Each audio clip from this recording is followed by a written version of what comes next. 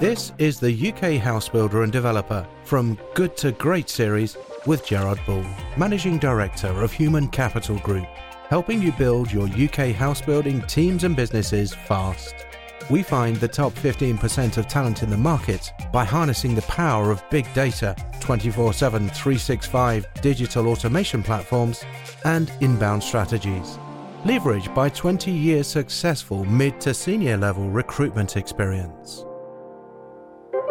A veteran of the house building industry, John Anderson has until recently headed up the development of two of the UK's largest mixed-use regeneration schemes from Berkeley Group. After 2 decades with the PLC firm, Anderson recently stepped down from his role as regional chair of Berkeley East Thames to found management consultancy Adamia. In this episode, Anderson gives a real insight into the mechanics of bringing such complex, sizable and long-term developments as Kidbrooke and Royal Arsenal to fruition, how regeneration schemes have evolved over the last 20 years, the recipe for making local authority partnerships work, and how prioritising community needs and delivering on promises are key to the success of a major scheme. John Anderson, a big welcome to this edition of the UK House Builder and Residential Developer podcast series, the Good to Great series. This episode is going to take a slightly different approach, and I hope with the time that we have, we can do the topic justice. But what I'd like to take a look at is really the question of how to make large-scale mixed-use developments work, which I think you're something of an expert on. But I think, John, before we dive into the topic, I'd like to understand what your main role has been within the Berkeley Group over the last few years. I joined Berkeley now almost 20 years ago, initially as development director, but certainly over the last 10 years, I've been regional chairman for Berkeley Homes East Thames, delivering the 2 projects, Kidbrooke and Royal Arsenal. Let's talk about your appointment specifically as the chairman and overlooking the 2 schemes, Royal Arsenal and Kidbrooke. Can you give the listeners an idea about what these developments consisted of, the number of units, the time frame and the geographical area? Both of the developments are in the Royal Borough of Greenwich in South London. Royal Arsenal, I actually started in my previous employment with English Partnerships.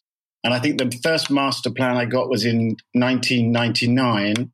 And believe it or not, that 595 homes in the whole scheme. Scheme was about 50 acres at that time. It's expanded now to about 75 acres. And we're looking to deliver about 5,000 homes now in very much large mixed use with substantial commercial space as well. Is the development, is it primarily RC frame or are there townhouses? And it's in 2 phases, 2 stages. First was the Royal Arsenal itself, which contains substantial number of listed buildings and was predominantly one large conservation area. So a lot of those were smaller buildings up to a maximum of about 7 to 8 story.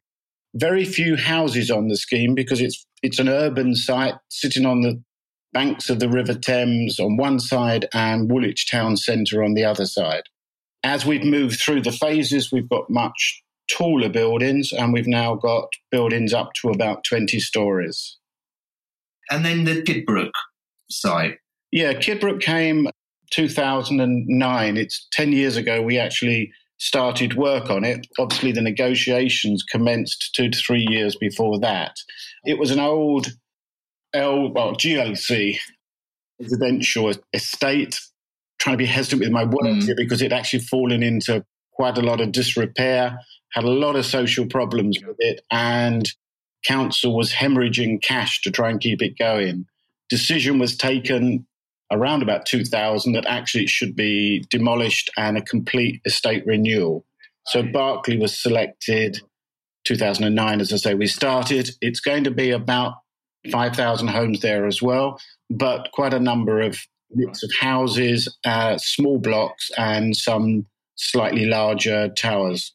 When doing such a huge regeneration of an area, I'm guessing that the housing policy, the local authorities approach really must approach it from a regeneration like kind of as a community issue, you know, fixing rundown estates, bringing communities together and building affordable homes. Yeah.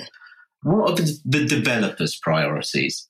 Well, I think that the priorities change, and I think that a lot of lessons have been learned over the last 20 years about what regeneration is and what is a successful regeneration scheme. And I think what we're seeing now is that if you're involved in a project for more than 10 years, and certainly Royal Arsenal is going to be a 30-year project, and Kidbrooke's probably not going to be that far off it, you have to consider the overall community throughout that period.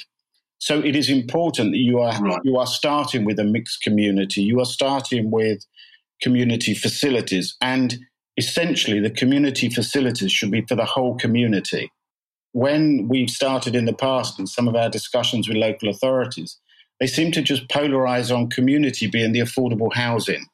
And that seriously doesn't work. You have to think about everyone that's going to be living there and think about their needs and their wants. And then it starts mixing together, which you get fantastically in schools. It doesn't seem to make much difference where the people live when they're actually in the schools themselves. It's only when they come out and during the summer holidays that problems occur. How do you mean? Well, I mean, we've seen situations recently, haven't we, where kids from the affordable housing haven't been able to play in certain areas within a development because that's set aside for the private. I mean, that's totally wrong. You can't have that. It's got to be very much mixed, and everyone's got to be able to live together. And that's a big lesson that's been learned that we've had both of our schemes and throughout the developments we're doing. In terms of how do you make the developer and the local authorities or housing policy, how do you make their priorities align? It's very much a case of working closely together. It's understanding the various parties' issues and wants, and then negotiating and discussing what is feasible and what is possible. That's not easy. I mean, that's quite a tough call. And it's certainly, we've had some issues with the developments over the years, but essentially what the local authority want is, as you've said, affordable housing. More recently, what they're really saying is we want social rented housing as opposed to shared ownership or any of the other discount markets are. So then you've got to balance that and you've got to prioritise what is possible. From a developer's point of view, what you want to do is maximise profit. But in maximising profit, there's a win-win if you're actually getting a totally integrated scheme. So if you get a development where when your purchasers come onto site, it feels right, it isn't full of vandalism, the scheme looks perfect, there's a win-win for everybody. In terms of, you know, when you're sitting down in those discussions, just going into, you know, the initial meetings and really understanding what your partner wants. What we've said on a number of our schemes is that we can deliver a certain number of affordable housing in this particular way and at this particular time. And we stick with it. So if we say we're going to deliver 100 homes in the next 2 years, they will be delivered.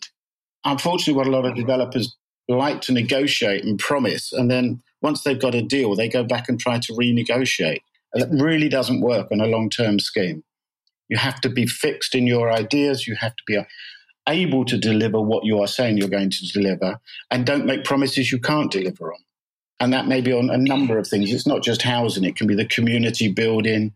It can be putting roads in, etc. It's very frustrating if you promise and it doesn't happen.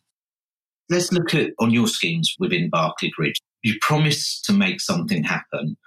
Inevitably, in the experience with the clients which we work with, and house building, residential development in general, something comes along which is completely unseen or, you know, circumstances out of the company's control. How did you, and I guess you must build this into your plan that, look, something is going to happen in the scheme which is going to put us off kilter. At Berkeley Group and under your schemes, how did you manage that? I don't know if it's the right question, but... Well, no, I know what you mean. I think what we're always doing is we're always trying to think laterally, and we're always trying to think about what might happen and therefore preempt how the market might be.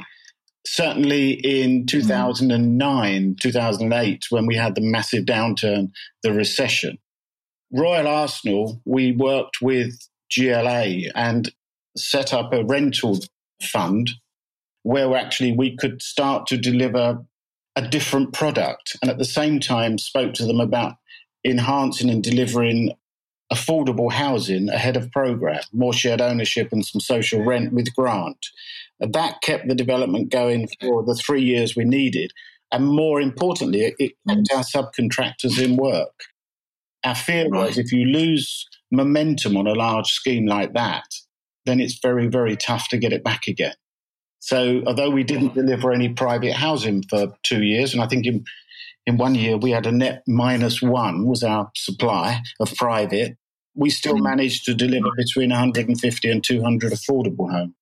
Once you're committed to one of these huge schemes and 10, 20, 30 years, there must be a big fear of finding a reliable quality supply of site workers. Is there anything specific that you did on your scheme, or that a large regeneration scheme needs to do differently to, let's say, a normal regional house building division? It's just this partnership and honesty again. So we've worked extremely closely with the supply chain to make sure that they feel part of the scheme. We include them in future phases and discussions about future phases. And we're trying to guarantee them work for the future. It's a tough call, because certainly when you've got a very, very strong market, which we've had throughout a 20-year project, you're bound to have, our subcontractors are tempted off elsewhere. But then when the market turns again, their ability and their longevity of work starts to dry up. So a lot of our subcontractors we've had with us for many, many years. And I think that's the right way forward. It's creating something special in the relationships between us and making them almost part of the scheme itself. For people to work, directly under the Berkeley, with the Berkeley badge on them, I had recently seen on one of the schemes I think it was on the website, that they were looking specifically for local people from the area. Is that something that happened on your schemes? I haven't seen that before. Yeah, no, well, we have had almost for the whole period of time we've been working, an arrangement with Greenwich Council, with Greenwich Local Labour, where we are trying to encourage local labour to come onto the site with the subcontractors, but also within our office as well. So we've worked closely, we've set up apprenticeship schemes with them, and we've had all sorts of training initiatives. We also encourage the local schools to come to our site to understand what's going on. And also we try and explain to them that actually working on a building site and working for the construction industry is quite good. It's quite interesting, and it pays reasonably well as well. So we are trying to work with local communities, local businesses, because there is a win-win for us on that as well. From my perspective, and I think a lot of people which I talk to within the industry, Berkeley are widely considered the premier company, certainly in London, are making these types of schemes work. Got a number of success stories like throughout the whole of London. But from your point of view, what is the essence about the company that really makes it so good, these types of schemes? I think it's making sure that we keep an eye to detail, and we're always thinking about what we're about to deliver. We're always analysing what has happened. We look at the lessons learned and we put those into practice on our developments, but equally in our discussions with our partners. And what works for us and what works for the schemes, I think, is ensuring that it is this win-win situation. And I can't stress that enough, because unfortunately a lot of developers only want to get in, make the profit and go, and the local authorities are trying to screw out of the scheme as much Section 106 or affordable housing as they possibly can, which sort of stops the development happening. If you can work together and you can actually understand each party's wants and desires, then you can take that forward. And then with the eye to detail that Berkeley has got, it sort of, we're always thinking about what the next problem's going to be. A good example is as we're about to put a phase into production, that when I'm saying that will be probably in a year or 18 months' time. So we will review the planning. Have we got the right planning consent for the current market? Is there any way that we could improve it? Is there any way that we could change what's there for a benefit of whatever that might be? Is it for the later phases? Is it actually where the market is taking us at the moment? That costs you money, but actually the amount of investment you put in it in resources and time is always going to be more beneficial. And I think that's what you'll see. If you looked at Royal Arsenal, I think we're probably on, over the 20 years, we're probably on about our 5th or 6th master plan. So you're reviewing that phase, but you're reviewing that next phase in relation to what's coming afterwards over the next 10 years. The structure of continual reviewing and looking for, the potential slip-ups that happen, is that ingrained in the culture, or as across the whole business, or is each region, from your experience, is it different, or is that driven from the top within the company and it percolates out?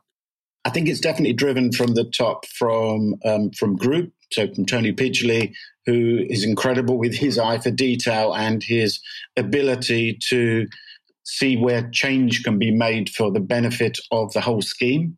Tony's a great one to have come into sight because it puts everyone on their toes, but actually you get some pretty good debate that goes around it as well. He's got an uncanny knack of going onto site and realising when something isn't quite right. He might not be able to put his finger on exactly what it is, but when things are not quite right, or we need to change things, or things need to improve. And it could be the landscaping. It could be the fact that we don't have enough facilities. It could be the design of the buildings. But he has got a canny knack of keeping us on our toes.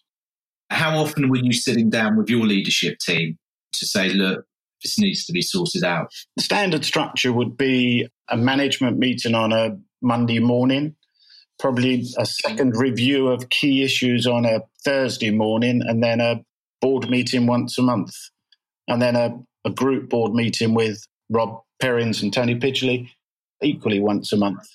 But there's a lot of there's a lot of interaction that goes on as well. There is a lot of talking between the partners within the company itself.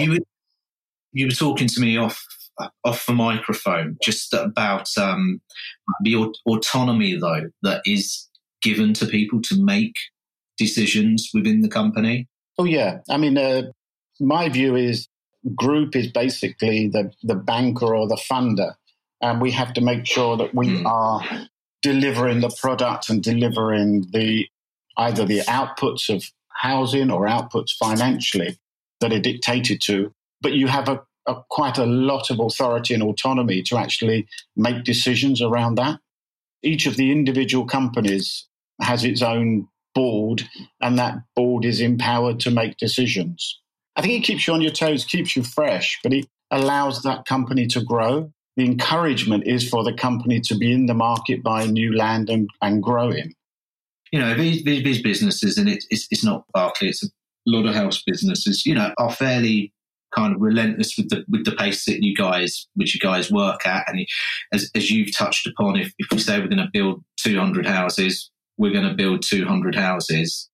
To attract the new generation into the house building industry and to get them excited about wanting to work on these schemes, do companies need to evolve to attract diversity, to attract, I say it glibly, kind of the millennial approach to it, which we all read about in newspapers? But is there a fear that the pace that it has to work at might put people off, and what can be done to attract the new generation into the industry? I think what we found is the new generation that's coming into us, so the graduates that are coming into the company, are absolutely hungry to work at the pace at which we're working. They're also given quite a lot of authority to make decisions, and they're taken into some quite high-powered meetings quite early on in their progression. So, we wouldn't be bringing in a graduate just to sit there twiddling their thumbs and doing the photocopying. Almost from day one, they might be having a meeting, sitting in on a meeting with the leader of the council or senior planners or something like that, because we see that as an intrinsic part. They've got quite a lot to offer very early on. Most of them are coming with good degrees. Most of them have got some experience of life, and they certainly have a good knowledge of technology that some of us older guys don't have. It's always good to ask somebody in the office, what the hell has just happened to my iPhone? It doesn't work again. They always know the button that I pressed that I shouldn't have done. In terms of, keeping your team running and attracting people. How did you motivate? What was your personal style in terms of motivating the direct team around you to the scheme needs to be completed or this phase needs to be completed? We work hard, but we also, I haven't said we play hard, but there is a social side to work as well. So we can go out and have a few beers every now and again. But more particularly, what I've tended to do is to keep the whole team updated on what is happening, to keep them in the loop, keep them in the loop at a senior level so they know what's going on, no surprises, and have an open door policy as well. So if anyone's got any issues whatsoever, they know that they can come and sit down and talk to me, and they know that I'm there helping their career and mentoring them as well. A serious amount of work has gone on that to make sure that those younger ones coming through know that there's a place for them within the company, or if not, there's a place for them within the industry. Just the final question. If you could go back in time and give yourself one piece of advice when entering the industry, or if you'd prefer when setting up one of these, large schemes, what would it be? I think what has surprised me the most, and the thing that I've probably got wrong that I've said in the past, is how quickly these things can happen and how quickly change can happen in the large regeneration schemes. I started Kidbrooke 10 years ago and we were doing extremely well there. Started Royal Arsenal 20 years ago and I thought we'd almost be finished by now. And actually the impact of that on the whole of the area of Woolwich and to some extent South London would be immense. And it isn't. It's such a slow change to go from deprivation that there was there to what is now coming through. And I think that the other thing is that I have learned that you need to be talking to all partners at the most earliest stage of any scheme and then right the way through the scheme. There is no point in time when you can say, I've had that conversation, I don't need to have it again. You need to keep going back and having the same conversations often. It's constant. I think it is that constancy. Right. It's the constancy and the time it takes. And if you talk to, as I do, quite a lot of local and national politicians, they'll say almost the same thing. Somebody asked me when Sadiq Khan came in 4 years ago now, almost 4 years ago, what do you think the impact will be? Yeah. I said, well, actually, he won't see any of it from the construction side because it takes you 4 years to actually start the scheme to finish it. And we are now just seeing his new London plan is coming in the year we're going to elect a new mayor. I'm not going to comment on who will be the next mayor of London, but if it is not Sadiq Khan, then we'll be starting all over again. It's amazing how long these things do take. Time is the biggest issue, I think, for me on all of this, how long everything takes. Time and being consistent and constant. John, thank you very much for your time. Is there anything else that you'd like to add? I was just going to add, we talked about it off air. Just over the last month or 2 months now, I've now stepped down as chairman at Berkeley.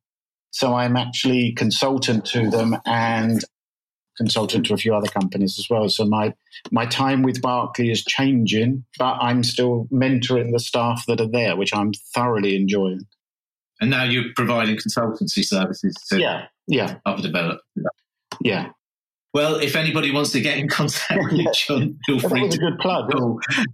I will pass your details on to him. But yeah, really fantastic speaking with you. Thank you for giving me a bit more insight. I know that there's obviously much more that we could go into and go into depth in terms of some other areas, but hopefully we covered a broad enough range to keep the majority of people happy. Thank you once again, John. My pleasure. Thank you. Discover how to build your UK house builder business and attract the top 15% of leadership talent using one-to-many platforms, automation, and 24/7 365 proven digital strategies before your competition.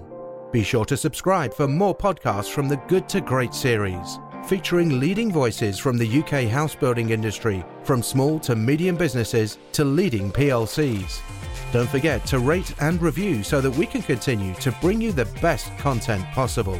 For more information, call 0203 800 1080 or check out www.hc-group.co.uk and book a client or candidate blueprint strategy session.